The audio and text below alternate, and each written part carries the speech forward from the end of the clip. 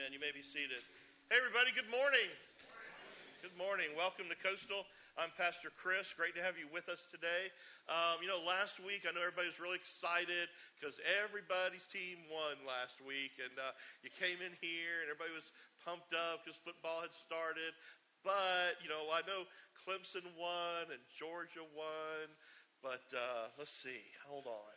Somebody did not win yesterday. Who was it? No, I know. Sorry, Carolina. Not really. But anyway, hey, I am really pumped up about this coming Sunday, Game On. Hey, do whatever it takes to invite and bring somebody to church next week. In fact, raise your hand if, you either came to the Lord, came to church, or had some sort of, significant, growth in your own life spiritually because a friend, a family member, a relative, coworker reached out to you and invited you to something, maybe a church service or here, or even here. Isn't that great? I mean, think about that. That's how lives are changed because someone invited you to church. Somebody that's how I came to know the Lord. Actually, was a friend invited me to church. Changed my life. And I was thinking about, Joy was talking about the tickets that are in your bulletin today to use as invite cards. That's all these are. Although they were printed by Ticketmaster, so that's kind of cool. But to have our times and date and address and everything on the front, website, phone number, all the information on the front. And so use this as an invite card. This is not for you. This is not to be thrown away. This is important. Give it to somebody and invite them to come next week. And I was talking to some friends this past week, and they were talking about the price of a ticket right now for the Clemson Notre Dame game. Oh my goodness! I've heard prices anywhere from like $500 to $700 up to $3,000 for a ticket to the Clemson game. I mean, I'm a Clemson fan, but if I got a ticket, that's a no-brainer. I am selling that sucker for $3,000. But you know what I got to thinking about? This ticket right here is worth more than that. It is worth more than that. And yet, it's free, and you could give it to somebody this week, and it would change the trajectory of their life, maybe their family's life. I mean, you just never know. Somebody invited me to church, and you're here today. Like, you think about that. Like, I mean, this is priceless. So you get on it this week. You share this with somebody and get them here. We're going to have a blast as always. We always do. I mean, tailgating is going to be going on. That's going to be fun. Again, sign up for that if you haven't done that. We got prizes we're going to be giving away throughout the day. The Kona Ice Truck is going to be here. That's always big news here at Coastal. So anyway, don't miss next Sunday. But most importantly, don't miss a chance to bring someone with you. Now, let's talk about today. There is a standard plot in Hollywood movies that you see a lot, especially in romantic comedies. And it goes something like this. He and she are not boyfriend and girlfriend yet. But they're good friends. You might even say that they're best friends. But then wait a second. He discovers that he really, really does love her. He's just never told her. Now, things kind of continue in this manner for a while until, of course, she falls in love with what? Another guy, right? You've seen this movie, right? Okay. And then there's all kind of hilarious stuff that ensues, fighting and confusion and hurt feelings and separation and, he revenge dates, that whole thing. And some woman who is so not right for him and, all that kind of stuff. And she feels sad, really sad in her heart. And until that one day she stares out the window at a lake. And it's what? It's raining, right? You've seen this. Until suddenly she realizes that what? She loves him. And so she gets up and she takes the train into the city to see him. Not realizing, of course, that he has decided to tell her once and for all how he really feels. And he has taken the train, what? Out of the city to see her. And again, it looks like their paths are not going to cross, and they're going to miss each other. But wait. The train stops at a station right across from each other at the exact moment. And they're, he's in that chair and she's in that chair. And they look, and their eyes meet. But what are they to do? I mean, their trains are headed in opposite directions. Are they going to be able to meet each other in time? Well, of course, yes, they will, because the total strangers around them notice that these two crazy kids are obviously in love, and they should be together. And so the crowd picks them up and passes them, each one of them, overhead, across the mass of humanity and out the door, and they meet on the middle of the train platform. And he says, honey, there's something I got to tell you. And she says, shh. Shh.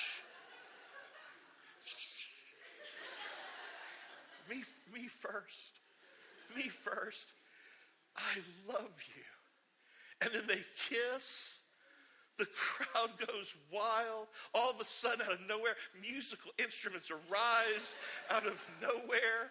A party breaks out. And the last thing you see as the credits start to roll is the two of them get hit by the next train. And so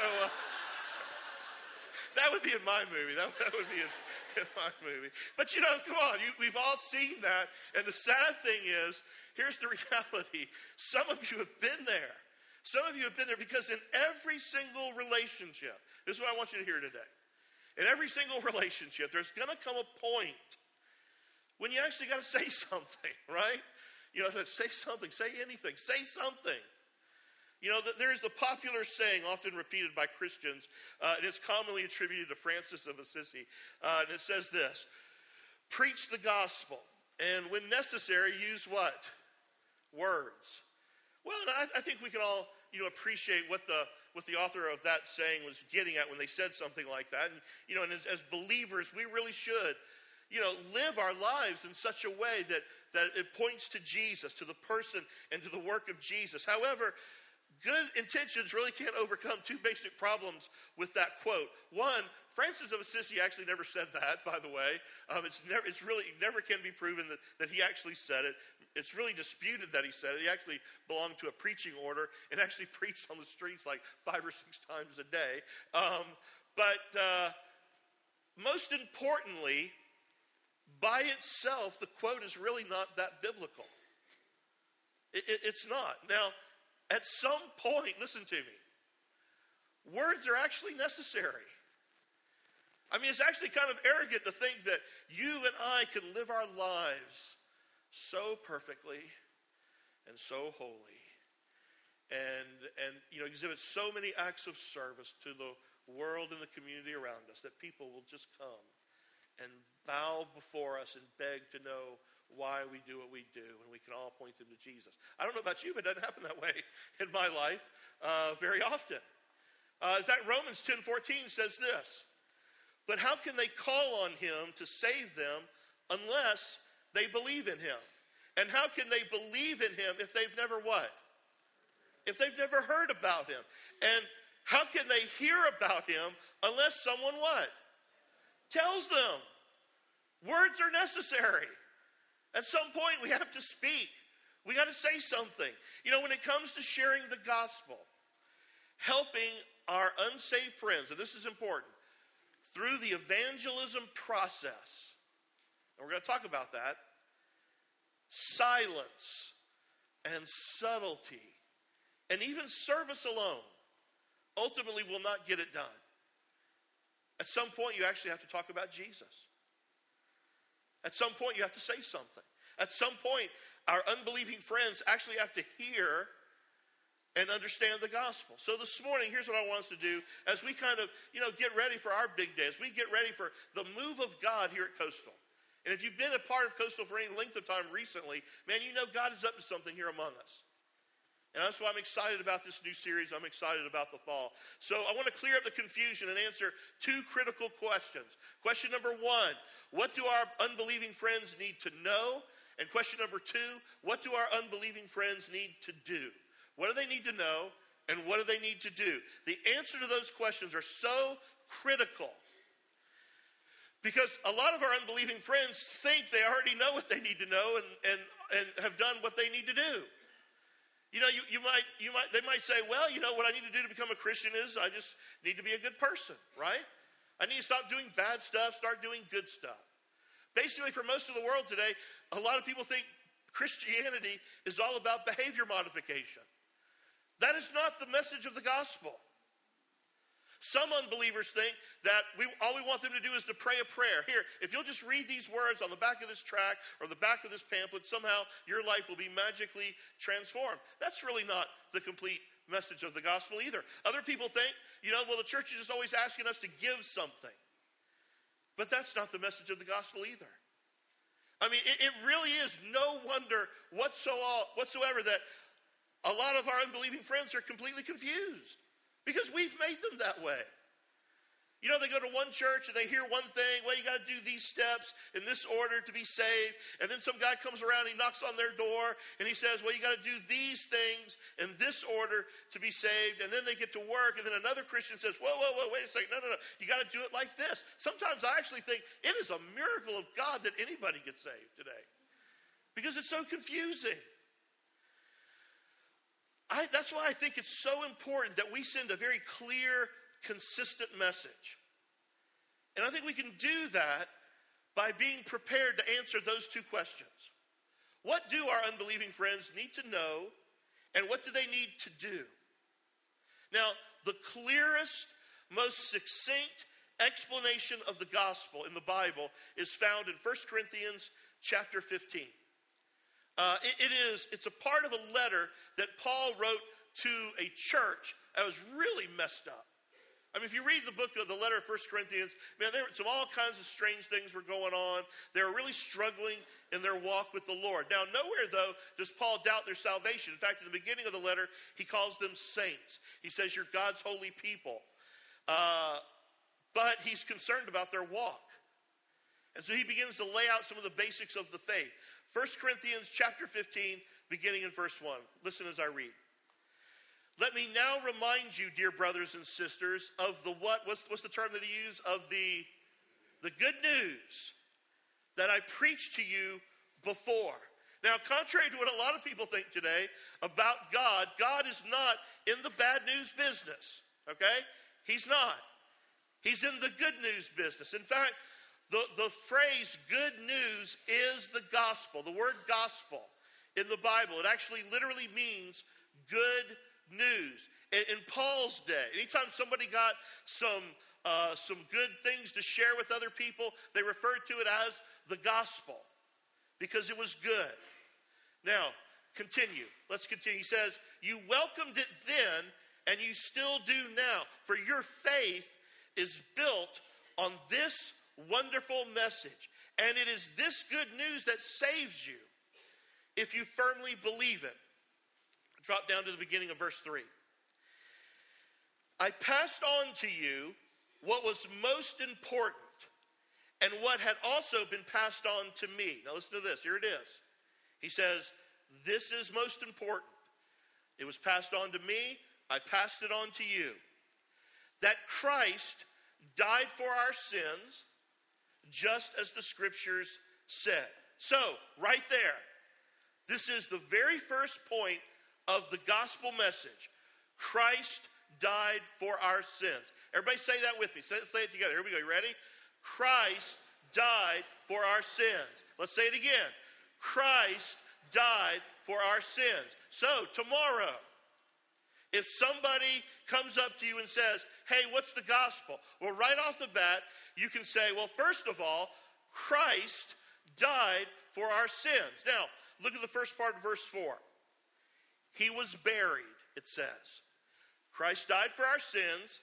He was buried. In fact, so right there, Paul has made a point, and then he gives some proof. So how do we know that Jesus really died? he was buried. Okay, in other words, he didn't faint. He didn't pass out. He didn't fall asleep. He died and he was buried.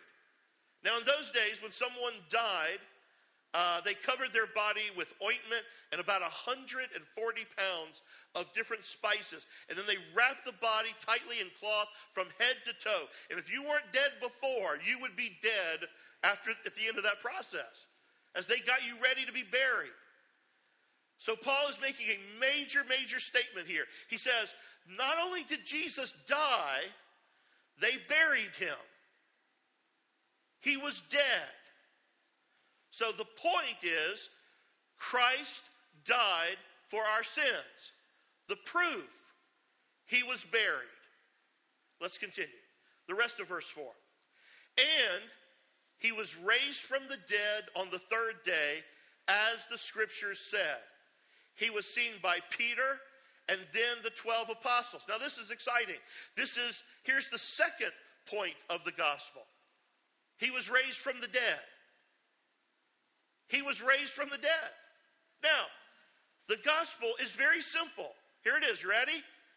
Jesus died on the cross for our sin and was buried. He was raised from the dead and was seen. That's the gospel. Say it with me. Read it with me from your outline from the screen. Jesus died on the cross for our sins and was buried. He was raised from the dead and was seen. That was terrible. Let's just say it out loud together. This is now the you speaking portion of this message, okay? Here we go. You ready? Let's read it together. Jesus died on the cross for our sins and was buried. He was raised from the dead and was seen. Even has a little rhythm to it, doesn't it? Yeah. All right. Okay. So, Jesus died for our sins. How do we know? He was what? Buried. Jesus was raised from the dead. How do we know? He was seen. Man, I love verse 6. It says, after that, he was seen by, listen to this, by more than 500 of his followers at one time, most of whom are still alive, though some have died by now. In other words, this wasn't a couple of people going, hey, I think I saw Jesus. Yeah, I think I might have seen him too. No. 500 people saw him. That means it wasn't an illusion. It wasn't a hallucination. And then he says, and you know what?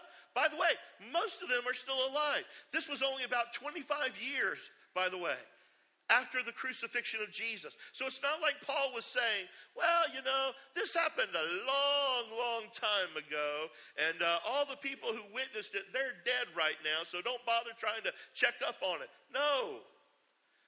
He was telling the Corinthians and anybody else who would read this letter, listen, they are alive. Go back to Jerusalem and you can still meet them and you can talk to them. And then Paul said this, I saw him. I saw him. Verses 7 and 8. Then he was seen by James, later by all the apostles. Last of all, I saw him too. Here's the point. The gospel.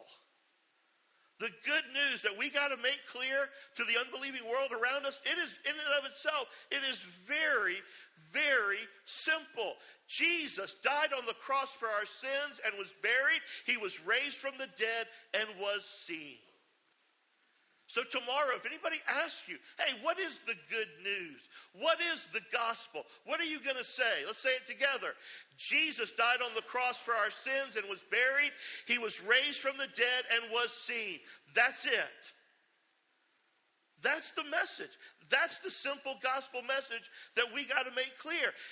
But somebody might say, well, hang on a second. Everybody knows that. That's not new news. That's not something I can share with people and they'll say, whoa, I've never heard that before. I wouldn't be too sure about that today. There might have been a time where you could be pretty sure that even people in our country who've never darkened the door of a church knew a little something about the Bible.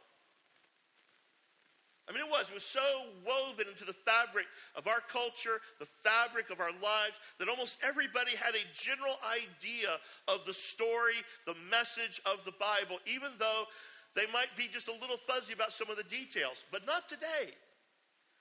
Listen to me, not today. According to research, only 26% of Americans say they read the Bible regularly. Of that number, 57% define regularly as 4 times a year. And among churchgoers, among us, less than 1 in 5 read the Bible. We cannot assume that the people that we know today have any knowledge whatsoever of the Bible. Listen, everything has changed. We can't keep doing things the way we used to do them. But there's a larger point here that I don't want you to miss. You see, evangelism, after all, it's a process. It's a process. I really bet that most of the testimonies in this room would line up with what I'm about to say. Here it is. At some point, at many points in your life, you probably heard the gospel. You heard the message many, many, many times. But there came a point in your life where you heard it and it clicked. I mean, it really doesn't matter what the reason or what the circumstances were. It was like, bam, the lights came on, and you said, oh, I get it. And in many ways, it was like you'd heard it for the very first time, even though, truthfully, you'd heard it many times from many different people and many different resources. Remember the story that Jesus told about the farmer who was planting seed? The seed fell in all different kinds of soil, but it only took root in the fertile soil. In other words, the seed was there all along, but it only took root in the soil that was what? That was fertile, that was prepared to receive it. You know what? None of us here in this room know when our unbelieving friends are going to be ready. So it is your responsibility, our responsibility, to be ready for them all the time. You know what? That's exactly what Peter was talking about when he said this. Always be prepared to give an answer to everyone who asks you to give a reason for the hope that you have. Now, a lot of times, Christians hear that and we freak out. We think, oh my goodness. That means that I got to have every answer to every theological question, and I'm not prepared, and so I would rather just say nothing. No. You've missed it. You've missed it. What does he say? Always be ready, always be prepared to give an answer to anyone who asks you to give a reason for the hope that you have. And what's the reason? Follow this. What's the reason for the hope that you have? Jesus died on the cross for your sins and was buried. He was raised from the dead and he was seen. That's your hope. Always be prepared to share that. Because you and I just never know when that time and that moment is going to come. When it's going to click. And the light's going to go off. And they're going to go, you know what? I was the sinner that Jesus went to the cross for. Why did he do that? Because he loves me. Listen, I've been brought up in a Baptist church. I'd heard that message for years. But then I drifted away from church. A friend invited me back. And I heard it. And I really heard it. Like it was the first time. You know, we never know. We never know when that receptive moment will come. And that person will say, wow, I get it now. I see it. Because, you know, when they're ready and they finally actually ask, you know, okay, now, what's this all about? What's the reason for the hope that you have? That is not the time for you to start scrambling and say something like, well, you see, there's Genesis, and in the beginning, and then Moses, seen that one on TV, right? And the 12 tonsils, and Jesus was born under a Christmas tree, and then you got Easter, and then all the little sacrificial bunnies that couldn't make poor Jesus fly. And, that sounds like an episode of Drunk History, doesn't it? It does. And yet that's exactly the way so many believers sound when they're not ready. We got to make the message clear. Jesus died on the cross for our sins and was buried. He was raised from the dead and he was seen. I say some form of that almost every single Sunday here at Coastal. Listen, it was recorded in human history. It is a fact. He rose from the dead. It was written, and we have more written proof of the resurrection of Jesus than we have of Shakespeare. It was witnessed by hundreds of people, and they gave their very life for it. Now, once they've heard that, that's what they need to know. Now, let's clear up the confusion. What do they need to do? What do they need to do with that truth? Well, it's not about making promises, trying to modify behavior. It's not trying to earn something or work for something. It is so beautifully simple. They need to trust Jesus as Savior. Say that with me. Trust Jesus as Savior. It's the good old John 3:16. For God so loved the world that he gave his only Son, so that everyone who what? What's the words? Believes in him will not perish, but have eternal life. Whoever believes in, not pledges, not promises, not works for, not tries to earn, whoever believes in him. This blows me away. I don't know if you knew this or not, but the two Greek words there, the word for believe and the word for in. You ready for this? They'd never ever been used together in Greek language until the New Testament was written. The Greeks actually had no concept of believe in. They only had the word believe, as in believing a fact. And then Jesus shows up and he says, well, the point is not believing information, not believing simply that something is true. The point is believe in. It's about trust. And the way a person becomes a Christian is by believing the message and then placing their trust in Christ. Don't you see? The issue of becoming a Christian isn't about begging. It's not about pleading for something. It's not about working to earn something. It's simply about trust. What we want our unsaved friends to do is to put their trust in Jesus' death on the cross as payment for their sin. Now, here's the old, ancient illustration. I am holding in my hand a what? Okay, this is not trick. It's a stool. Okay, it's a stool. Now, if I say stool, I promise that I'm going to take care of you. I'm going to make sure that you are dusted and clean. And in fact, I'm not going to let anybody else sit on you. I commit my life to you, stool. Now, of course, I'm crazy at that point, but is that trusting in the stool? Yes or no? Come on now, it's not hard. No, it's not. What if I traveled all over the world and told people what a great stool this is? Is that trusting in the stool? What if I wrote a book about the stool? Is that putting my trust in the stool? What if I told you I believe 100% that this stool will hold me up? Is that trusting in the stool? What do I got to do? Now you're thinking, man, if that thing falls, Pastor Chris, that ruins that whole illustration right there. I should have tried that one out before we started the service. Okay, now what? I am what? Trusting the stool.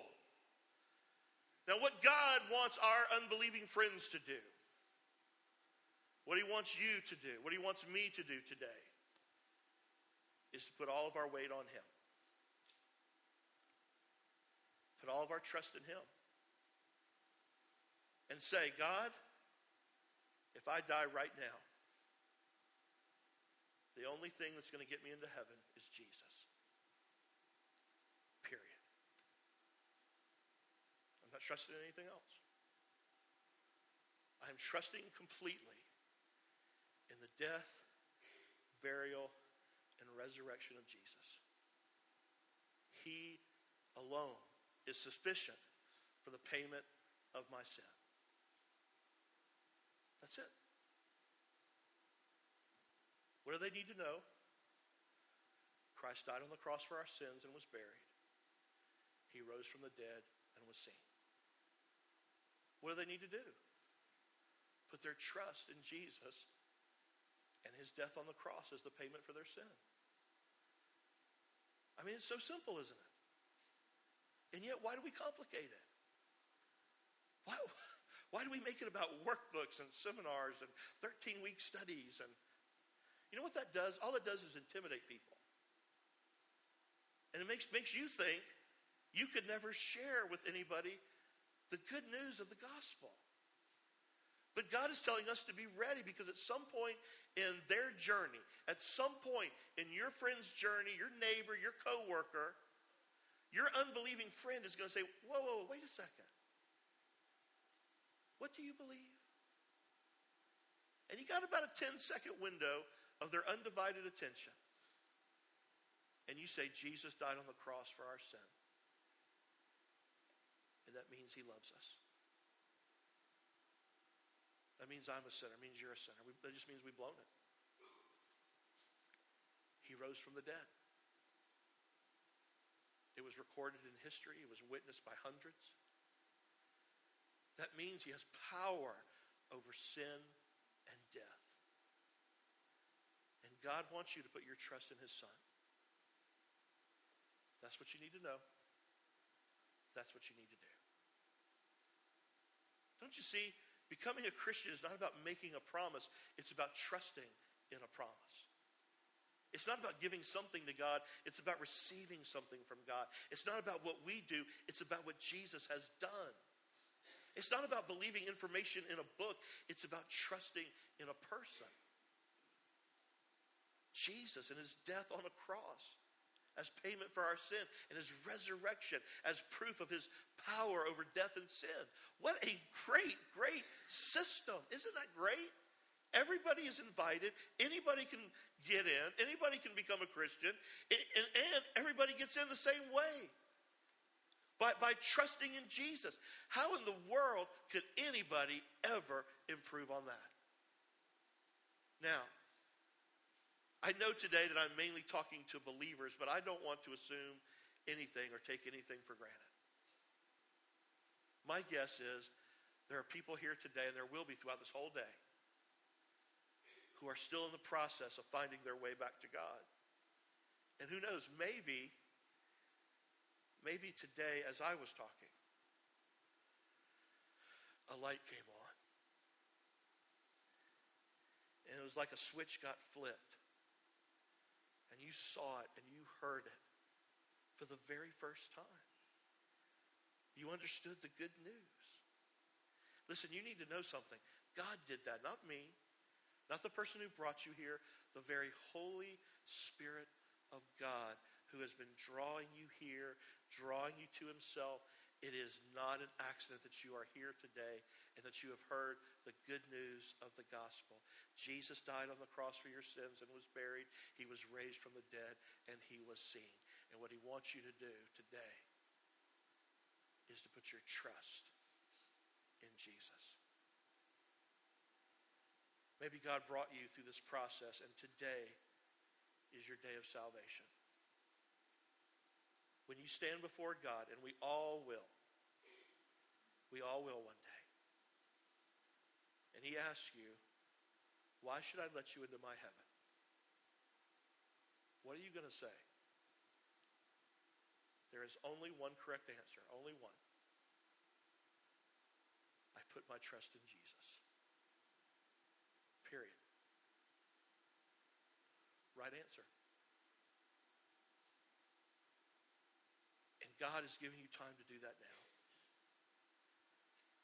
You know, The amazing thing is all the things we get so judgmental about and so worried about. Man, if you really put your trust in Jesus, the rest of it takes care of itself. You know, the following, the cleaning up, all the changing. Because that's when the Holy Spirit comes to live within your life. And day by day, you become more and more like God now sees you. What about you? Have you done that? Have you heard the good news? Have you responded? Today might be your day. Bow your heads and pray with me. Dear Heavenly Father, thank you for the good news of the gospel, the simple and beautiful truth that Jesus died on the cross for our sins and was buried. He was raised from the dead and he was seen. Listen, if you're here today, the simple response to that is to put your trust in Jesus and him alone. Not your own goodness, not your ability to try to clean yourself up or stop doing bad things and start doing good things. That'll just drive you crazy. It'll never work. Heaven's a perfect place. God is a holy and perfect God. And only those who are covered by the blood and the forgiveness of Christ will ever stand in his presence. Cry out to him today. I believe in. I believe in Jesus today. I believe in Jesus today. Father, I pray for our church.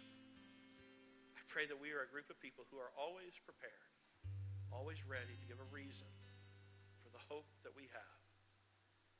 Because we never know when our friends, our neighbors, our coworkers will be ready, receptive to hear it as though they're hearing it for the very first time. Father, I pray for this coming Sunday, the 20th, that we would do whatever it takes to get our friends here. That this week we would love, and serve, and share, and give, and reach out. We love you, Father, and I pray these things today in the name of Jesus. Amen.